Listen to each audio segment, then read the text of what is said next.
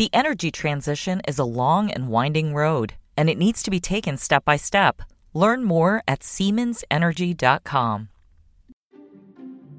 This is Barron's Live.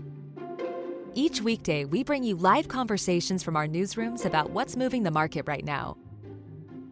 On this podcast, we take you inside those conversations, the stories, the ideas, and the stocks to watch so you can invest smarter. Now, let's dial in. Hello, everyone, and welcome to Barron's Live, our weekly webcast and podcast.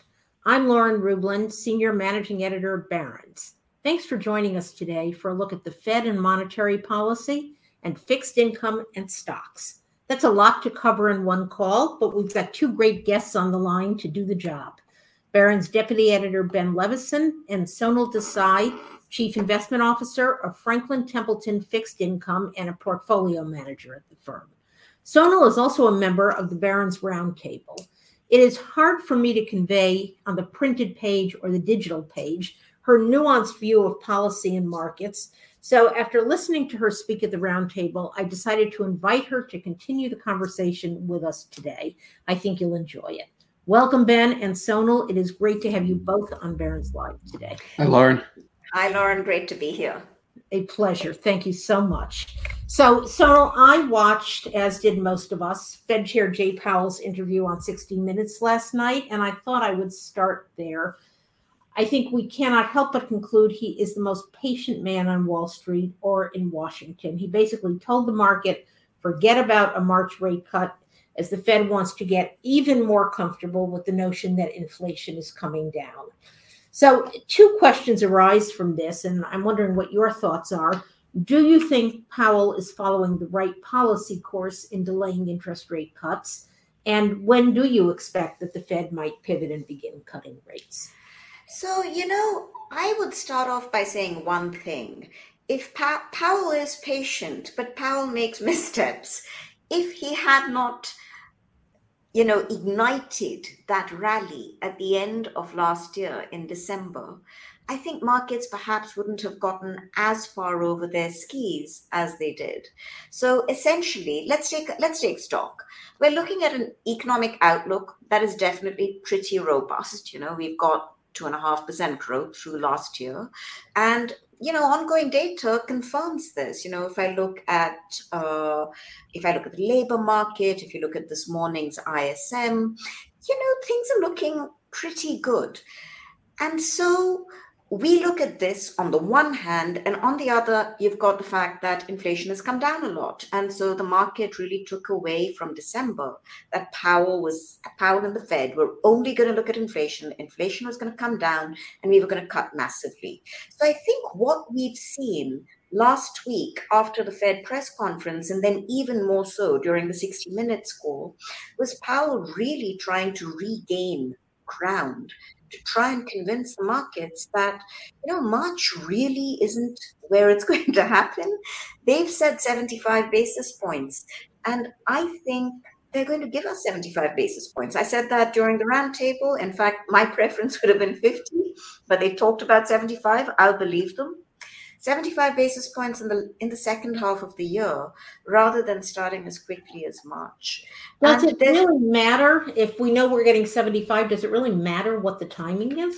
It does. It does, actually. Now, so that's a good point, because here's the thing. Inflation is coming down, but the economy is really healthy. That means that Powell and the Fed can afford to wait a little to make sure that lower inflation is really embedded. I mean, let's take a step back. Inflation has come down a lot, from 8.9 all the way down to where we are today, which is still above 3 on the CPI.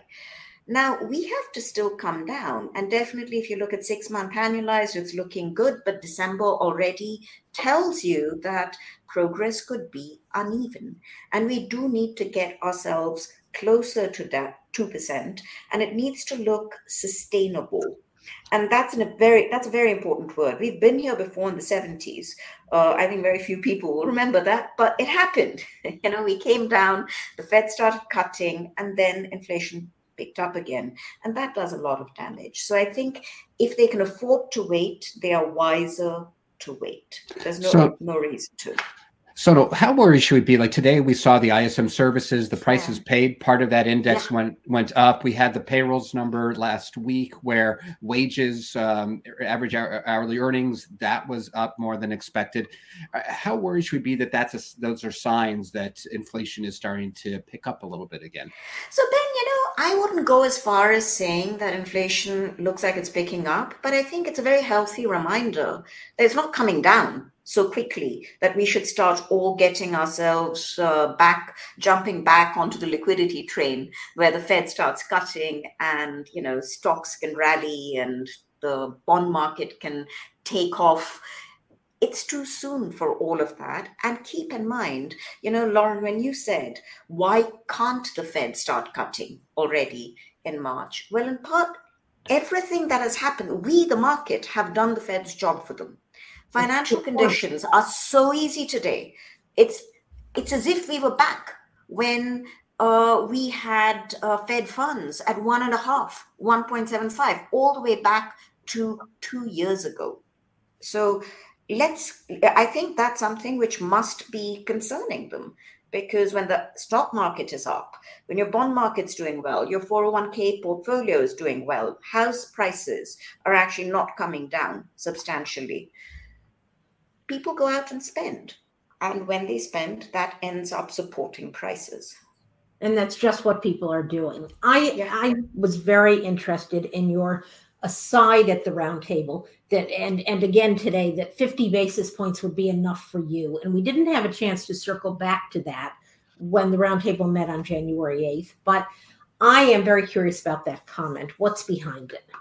So what's behind it in part is my own inflation forecast, which is that by the end of the year, we're going to be at inflation, which is closer to 3%. So around between 2.5% and 3% rather than closer to 2%. So we're going to see inflation at that level. And then that takes you right into this whole thing, which now people have started talking about. And Lauren, I've been talking about this for a year. Neutral Fed funds. Let's stop for a second and just talk about what is neutral Fed funds. Well, supposing the economy isn't booming and so you don't have an inflation problem, you don't have an overheating problem, but you also don't have an economy which is stuttering, right? So you need to have monetary stimulus. What would this hypothetical Fed funds rate be, which would not get inflation up, but would also not get the economy into recession? What would that level be?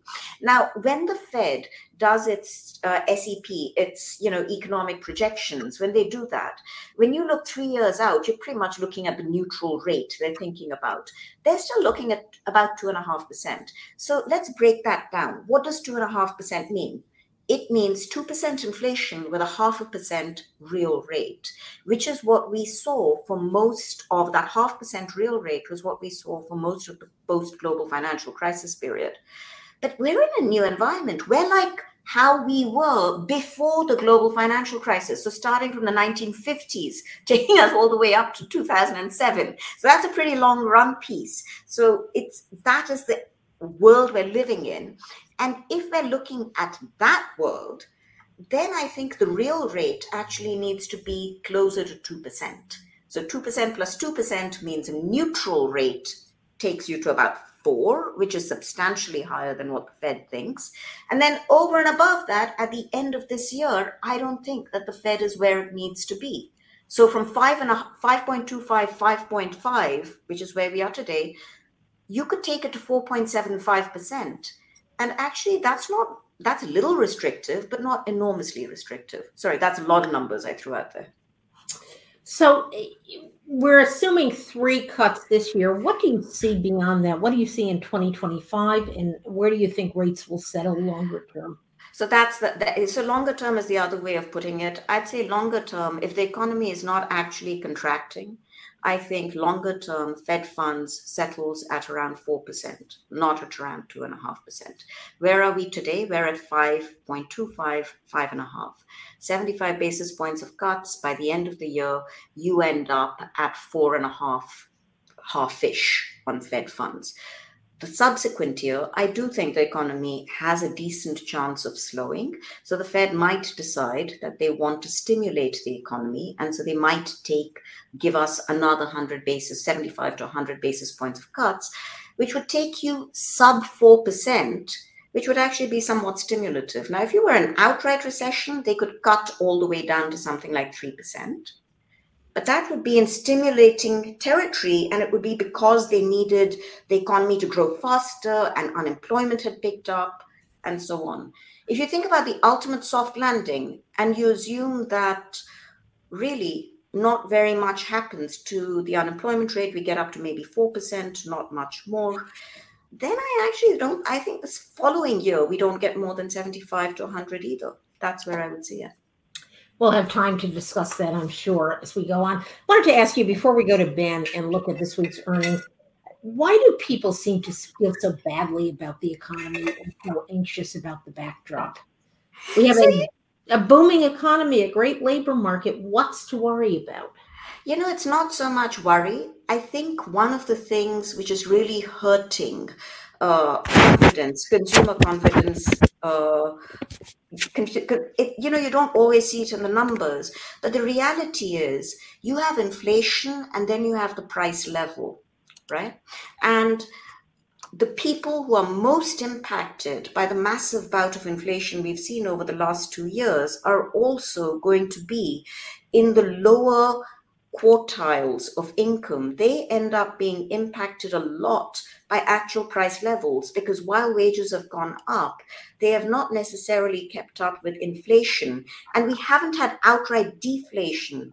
So people's grocery cart is more expensive. And so that continues to have a lingering impact. We saw this actually during the Volcker regime at the end of the Great Inflation. It took a while for the hangover from the inflation to fade. And maybe as we get further into this year and inflation remains low, some of that PTSD will slowly start going away. That's a good way of saying it. So I want to switch to Ben for a moment and talk about some of the companies reporting earnings this week. But Sonal, I have so many more questions for you. So stand by. I will be back. Ben, I know you've had a little technical trouble hearing us. Can you hear us now? I can hear you. Can you hear me? Yes, I can. So since that's good. Tell me about Eli Lilly, one of the hottest stocks in the market. It's reporting earnings on Tuesday. Yeah, I mean, Eli Lilly's incredible. It's up. It's almost doubled over the past year. And actually, with today's move, this is a day before earnings, which are due tomorrow. The stock is up 4% today. So it's probably doubled over the last year.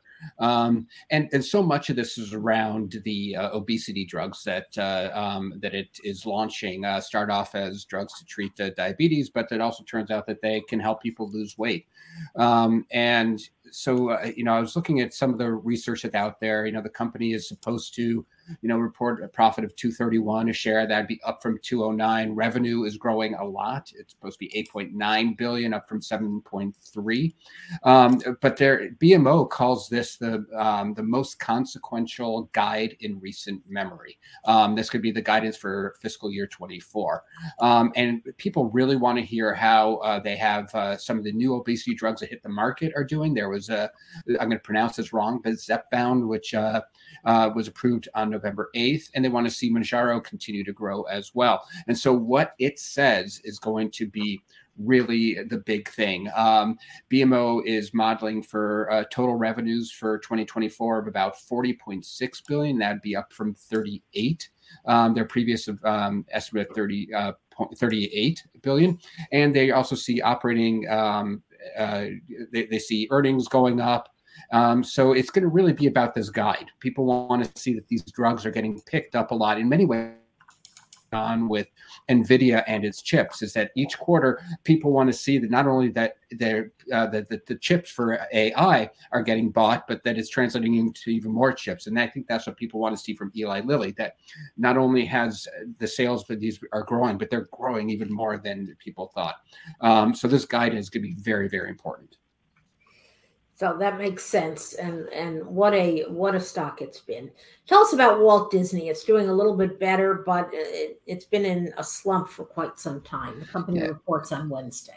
Yeah, I mean, Disney's been tough. It was kind of seen as this double winner during the pandemic, that it had this streaming business that was growing so fast, and as soon as the economy was able to reopen, people were going to go back to the movies. But it turned out that wasn't quite the case. That the people going back to the movies hasn't been great for Disney. The Marvel movies have been disappointing. Pixar's been kind of disappointing, and at the same time, you just haven't been able to grow the streaming business as fast.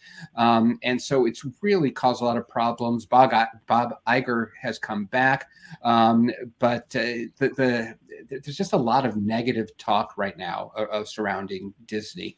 It has a problem with the cable channels aren't doing as well. Sports is very expensive, but ESPN isn't producing the revenues like it used to. What I do find interesting is, though the stock is down over the past 12 months, it's down about 12%. It has done better recently. It's up 14% over the past 3 months. And I look at the chart, and it's at this point where if it can deliver on the earnings, if they could start talking a little more positively about what's going to come, there's actually a good chance for a pretty nice breakout here. Barron's was positive on the stock about a little more than 3 months ago. We've been right so far, but of course we're not doing this as a multi-month call. This is at least a year. And so this earnings call is going to be very, very important, just to see that the business is starting, that these changes that have been put through by Iger are starting to come through in the numbers. That sounds good. Hopefully things will begin to improve. PepsiCo has had a rough 12 months and a rough 3 months. Not rough, really. It's just been flat. There's been little interest in consumer staples stocks. The company reports on Friday. What's the outlook there? No, it hasn't done much. It's only up 2.5% in the past 3 months. It's up 1.1% over the past 12. Kind of running in place. Yeah, I mean, part of that is that when you have a market that is going up as much as it did last year, staples kind of are out of fashion. You don't have real strong growth here. You have a little bit of growth, and you do have this snack business that sets it apart from Coca-Cola. But you also just don't have a ton going in its favor right now. And JP Morgan is actually a little bit worried that the Pepsi kind of shot itself in the foot by providing guidance after the third quarter. It rarely does that. And it did that time, and they think that they've set it up that they're not going to be able to raise that guidance, and if they can't raise it, they think the stock is going to kind of be stuck. It was why they actually downgraded the stock about a little over a month ago, maybe a month and a half ago. But they just think that it's going to have a hard time exceeding the goals, and that's what investors are going to want to see from it. So we'll have to wait and see. But it also does feel right now that, again, staples just aren't where people want to be, and that always is a problem for a company like Pepsi. So Ben, tech is where people want to be. And before we go on to other companies, I wanted to get your take on last week's incredible set of earnings from big tech companies. What do you think the market is missing? What's your takeaway? Well, I mean, first I think we have to talk about Meta. Because Meta, I mean, that was an incredible move. I think it was the largest gain in market cap ever in the stock market. The stock was up something like 20%. Right, it makes Lilly look like nothing. Exactly. I mean, it was an incredible move. And I think part of it is that there's so much negative sentiment around Meta. There was a ton of negative sentiment heading into 2023. People say, what's Meta going to do? Well, you know what he did? He started to cut costs. Zuckerberg did.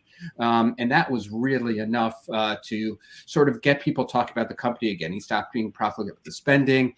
And profits started to grow again. And that was what people wanted to see. And the stock had a great 2023. At the end of the year, though, I think people were saying, what's it going to do next? He can't cut costs anymore, can he? Where's the, where? I think we've lost Ben. Well, you there? Oh no, am I gone again? I can hear you. Yeah. Okay. I can hear you just fine. You can't hear I know what Meta did, but you can tell us.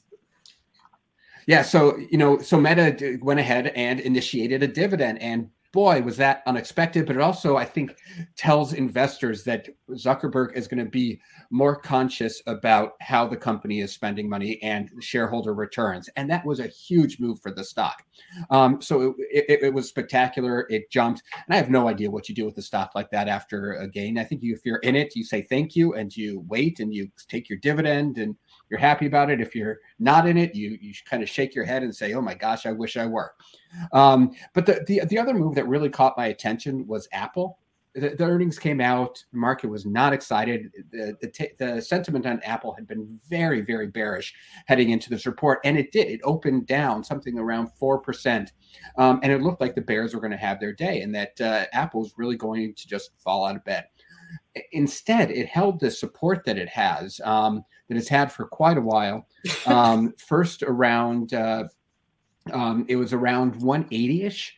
That it found support, and this is an area where it's had support for a while, and then it bounced hard. It bounced back above its 200-day moving average. It bounced back to where it had been trading almost the day before. If you look at the bars, it will finish the day down a little bit, something around the lines of 0.4, 0.5%, but it had really erased most of that loss. And today it's up 1.3%. So I think it's too soon for the bears to declare victory here. There was a lot of buying that came in on that initial sell-off.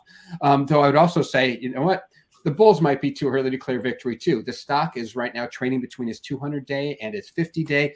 We're not sure what really matters for it. There's a lot of talk about, sales are slowing, but on the other hand, margins could be increasing. How do those set off against each other? And so it's going to be really important to watch Apple because really as Apple goes, so does the market. The market needs Apple, its biggest stock, to do pretty well. That's a good analysis and something I think a lot of people might have missed the back and forth in the stock. So I'm glad you brought that up. Thank you. Now I want to go back to Sonal. I have a few more questions and we may have more time for more stock spin, but I have to ask Sonal, I want to talk about the Fed shrinking its balance sheet. It's been doing so for many, many months, helping to drain liquidity from the system. What are you watching from a balance sheet perspective? How long do you think this will go on? So, they've given us, and by the way, Ben, I always feel so jealous. Everybody who's talking stocks has stories and anything interesting to say. But anyhow, let's go back to the boring stuff. Let's talk about the Fed balance sheet. Ben has great stories. Okay. So the Fed balance sheet, I think it's an underappreciated risk in the following sense. The Fed has stated that it wants to finish its balance sheet runoff. In March, when I doubt we're getting a rate cut, but I think there's a fairly high probability that they will announce a timetable for either slowing down the runoff or ending, or even going as far as letting us know when they will conclude QT. Now, keep in mind, what did the Fed do? It bought, just to give your listeners a sense of where we are coming from. Prior to the global financial crisis, the Fed balance sheet was $800 billion. After the GFC, we went up to $4 trillion. Then we got COVID. And so this, fast forward all the way up to 2020, from 2007 to 2020. And over the course of COVID, we went from 4 trillion to about 9 trillion, just under 9 trillion. So this is an enormous balance sheet, right? And over the last couple of years, the Fed has year and a half or so, the Fed has been allowing runoff. It's not actively selling. It's just not renewing. It's not rebuying. It's allowing treasuries, for example, that mature to run off. If it stops doing that while its balance sheet is still quite large, it means that the entire system stays quite liquid. What would the opposite mean? If each time the Fed allows a certain number of treasuries to run off, it means that the Treasury has to finance more US treasuries in the market. And that, of course, is a problem when you're running budget deficits, which are as enormous as our budget deficits are.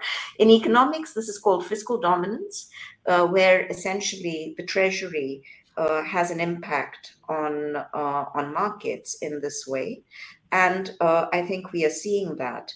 It does result in a greater amount of liquidity in markets, which in turn, of course, plants the seeds for future asset price inflation and or goods price inflation. It's easier conditions.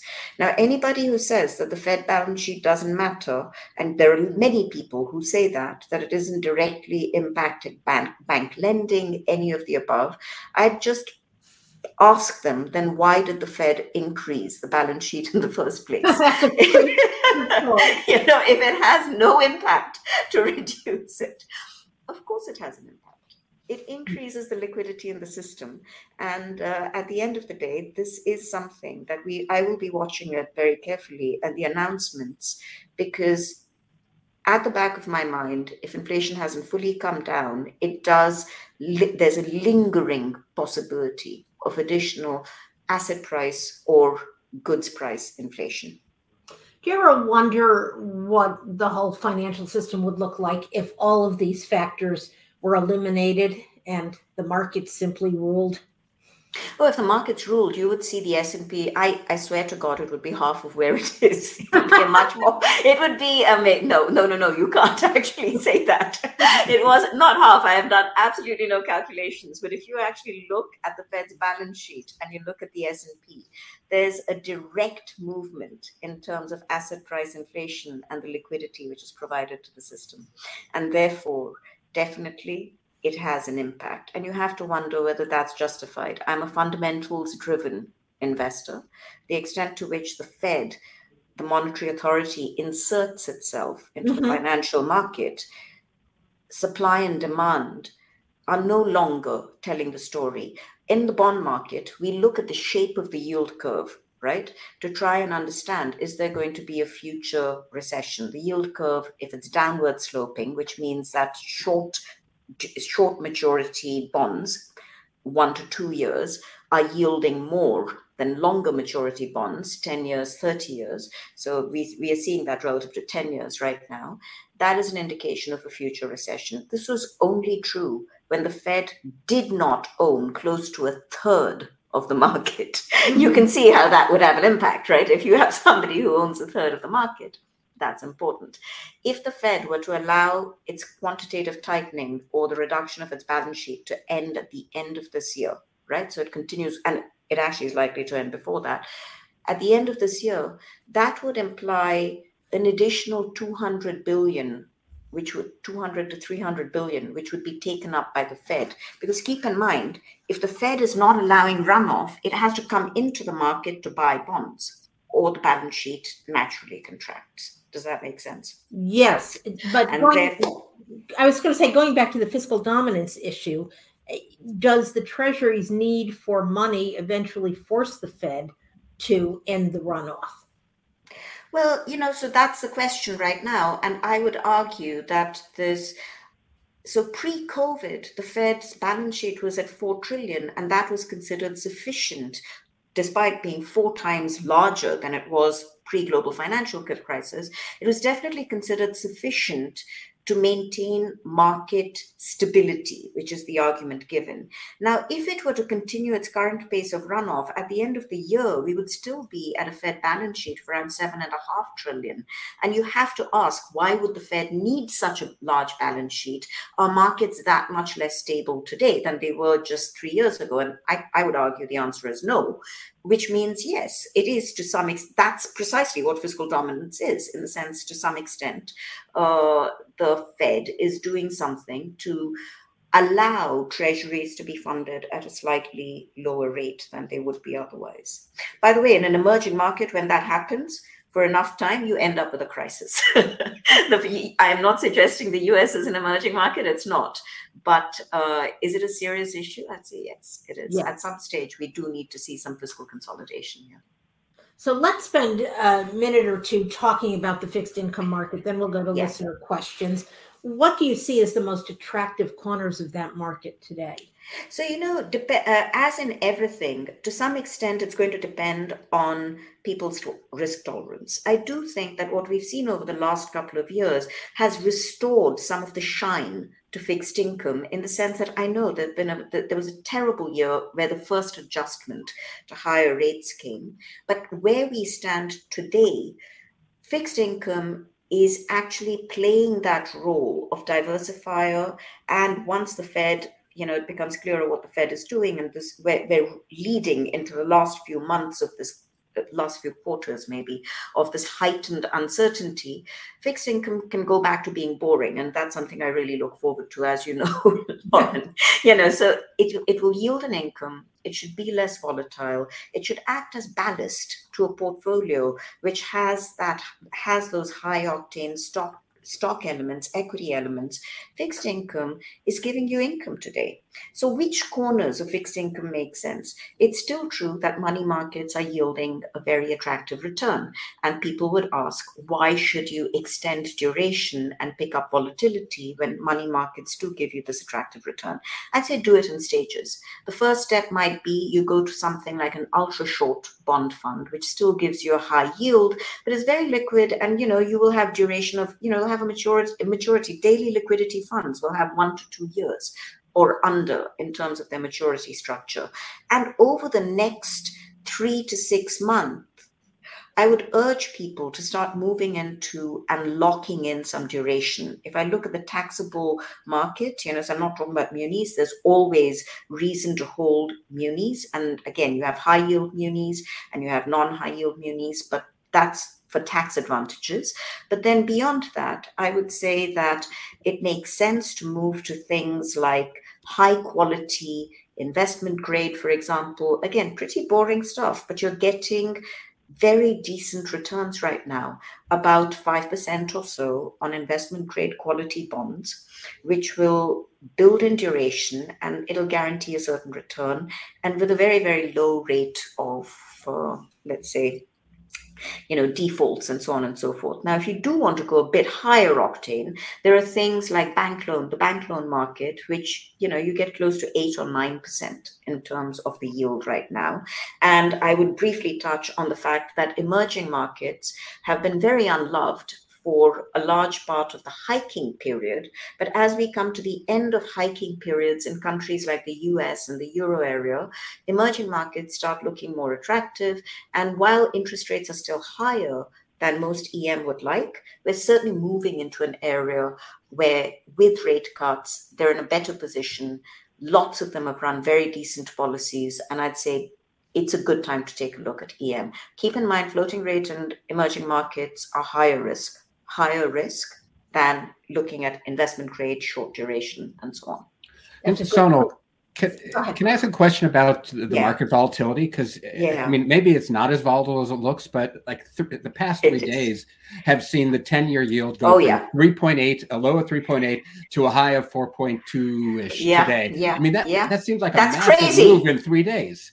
It's insane. But this is what I meant when I said that, the volatility that we've seen from EM, it's not an emerging market, I repeat, the volatility that we have seen. Not yet, anyway. Not yet. No, it's not going to be an EM. But the United States, if you look at USTs, US Treasuries, the type of volatility we've seen, I firmly believe comes from the fact that we are still in a market which is desperately waiting for the Fed to pivot completely, but not to the pre-global financial crisis period, but to the pre-COVID period, which means slashing rates, right? Slashing rates, and everyone's nervous of missing that rate slash cut, right? Cuts. And therefore, you have people diving in and overextending and then pulling back out when the Fed disappoints, as it has done. Now, we've seen this for the better part of 6 months, right? We've seen massive moves. It's hard to believe that the high over the last 6 months, even, we were close to 5% in 10-year treasuries, and we rallied all the way to 380. These are crazy moves. And this type of volatility is not desirable, for sure. But I think it's much more linked to a market which continues trying to second guess the Fed. So as soon as we get a little bit more clarity over there, and I think we're getting there, once we don't get that rate cut in March, perhaps we settle a little bit. We're still pricing in. We were pricing in close to 175 basis points of rate cuts this year. at the end of last year. That move went to 150. Today, we're 100 to 125. They're getting much closer to that 75 the Fed says it wants to do. And as those two sets of numbers kind of come together, we can go back to the business of looking at the information on the table, recognizing the Fed has a path. And we haven't talked geopolitics at all. And that is the wild card. Everything I've talked about so far, it's my baseline. Geopolitics can create a wild card. Absent wild cards, I think that's when we stop seeing this level of volatility. We had a question, actually. I wanted to go to listener questions from Sprint, wanting to know how geopolitics and oil prices and the level of federal debt factor into your thoughts on different variables affecting the Fed. So, they factor quite a bit. And here's the issue with geopolitics. In fact, my 10-year yield trajectory was closer to 5%, and I'm saying it's more at 425, 450, because I'm just trying to factor in things which are very difficult to factor in. If we had one of the following three issues, it would be bad. I'm talking about Putin making a speech in Kaliningrad, talking about potentially taking back Latvia or Estonia, which is crazy. I'm talking about a pro-democracy, anti-China win in Taiwan. And we continue to see certainly China, which is a little bit depressed and economically not doing so well. So we've got that set of issues. And the Middle East speaks for itself, and it's expanding, not going down. Now, any one of these would be a factor. All three of them together mean that you have to somehow take into account that you've got three problematic areas at a time. The US is going into an election where there's no nice way to put it. Neither candidate is very loved. I think that's probably the kindest way to put it. That was very nice. So you're looking at a time where you've got a whole bunch of uncertainty together. And the way that factors into me is on a pure economic basis, I would simply say just stay short duration, be very short, because, the economic environment doesn't indicate that the Fed should loosen anytime soon. And I have disagreed with the Fed before, and sometimes I've been right and sometimes wrong. But today, we're actually neutral and going towards being slightly long, because the combination of a dovish Fed and a global environment where you have uncertainty means you need to make sure that you don't have too much risk on your books. Because if you have one thing go wrong, you get risk aversion flows. So any risky assets you have are likely to sell off in that environment. It might be temporary, but it will happen. And so that's one thing which you factor in.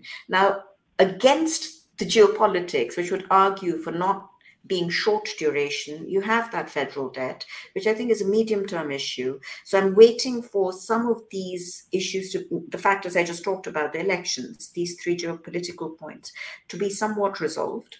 And then you can come back to that medium-term issue, which is the federal debt, and more importantly, the deficit and the quantity of debt that the US is issuing, which is absolutely enormous. At a time that we're at close to full employment, incredibly low unemployment, it is an absolute scandal that we have had the size of budget deficits that we've had over the last few years, and we appear to be set on continuing over the next few. So that would argue for higher long-term yields. So those are the two things which are playing off against each other. I'm so happy that you really are reticent to share your opinion. And that is precisely why I wanted to bring you on today. Oh dear. So, I always forget we're not in a closed room, Lauren. Yeah, that's quite all right. So we have a lot more questions, but we are unfortunately out of time. So Sonal, we're going to have you back. Okay. But it was lovely talking to you both. No, I think that wraps it up for today. I want to thank you. I want to thank Ben for sharing his stories with us. We will have more time for those in future weeks as well. And I want to thank our listeners for being with us today. If you want to listen again to this session, please visit barrons.com/live, or you can listen to the Barrons Live podcast channels on Apple, Spotify, or Amazon. We will be back next week with more market talk and more investment insights. Until then, everyone, stay well. Have a good week. The energy transition is a long and winding road, and it needs to be taken step by step. Learn more at SiemensEnergy.com.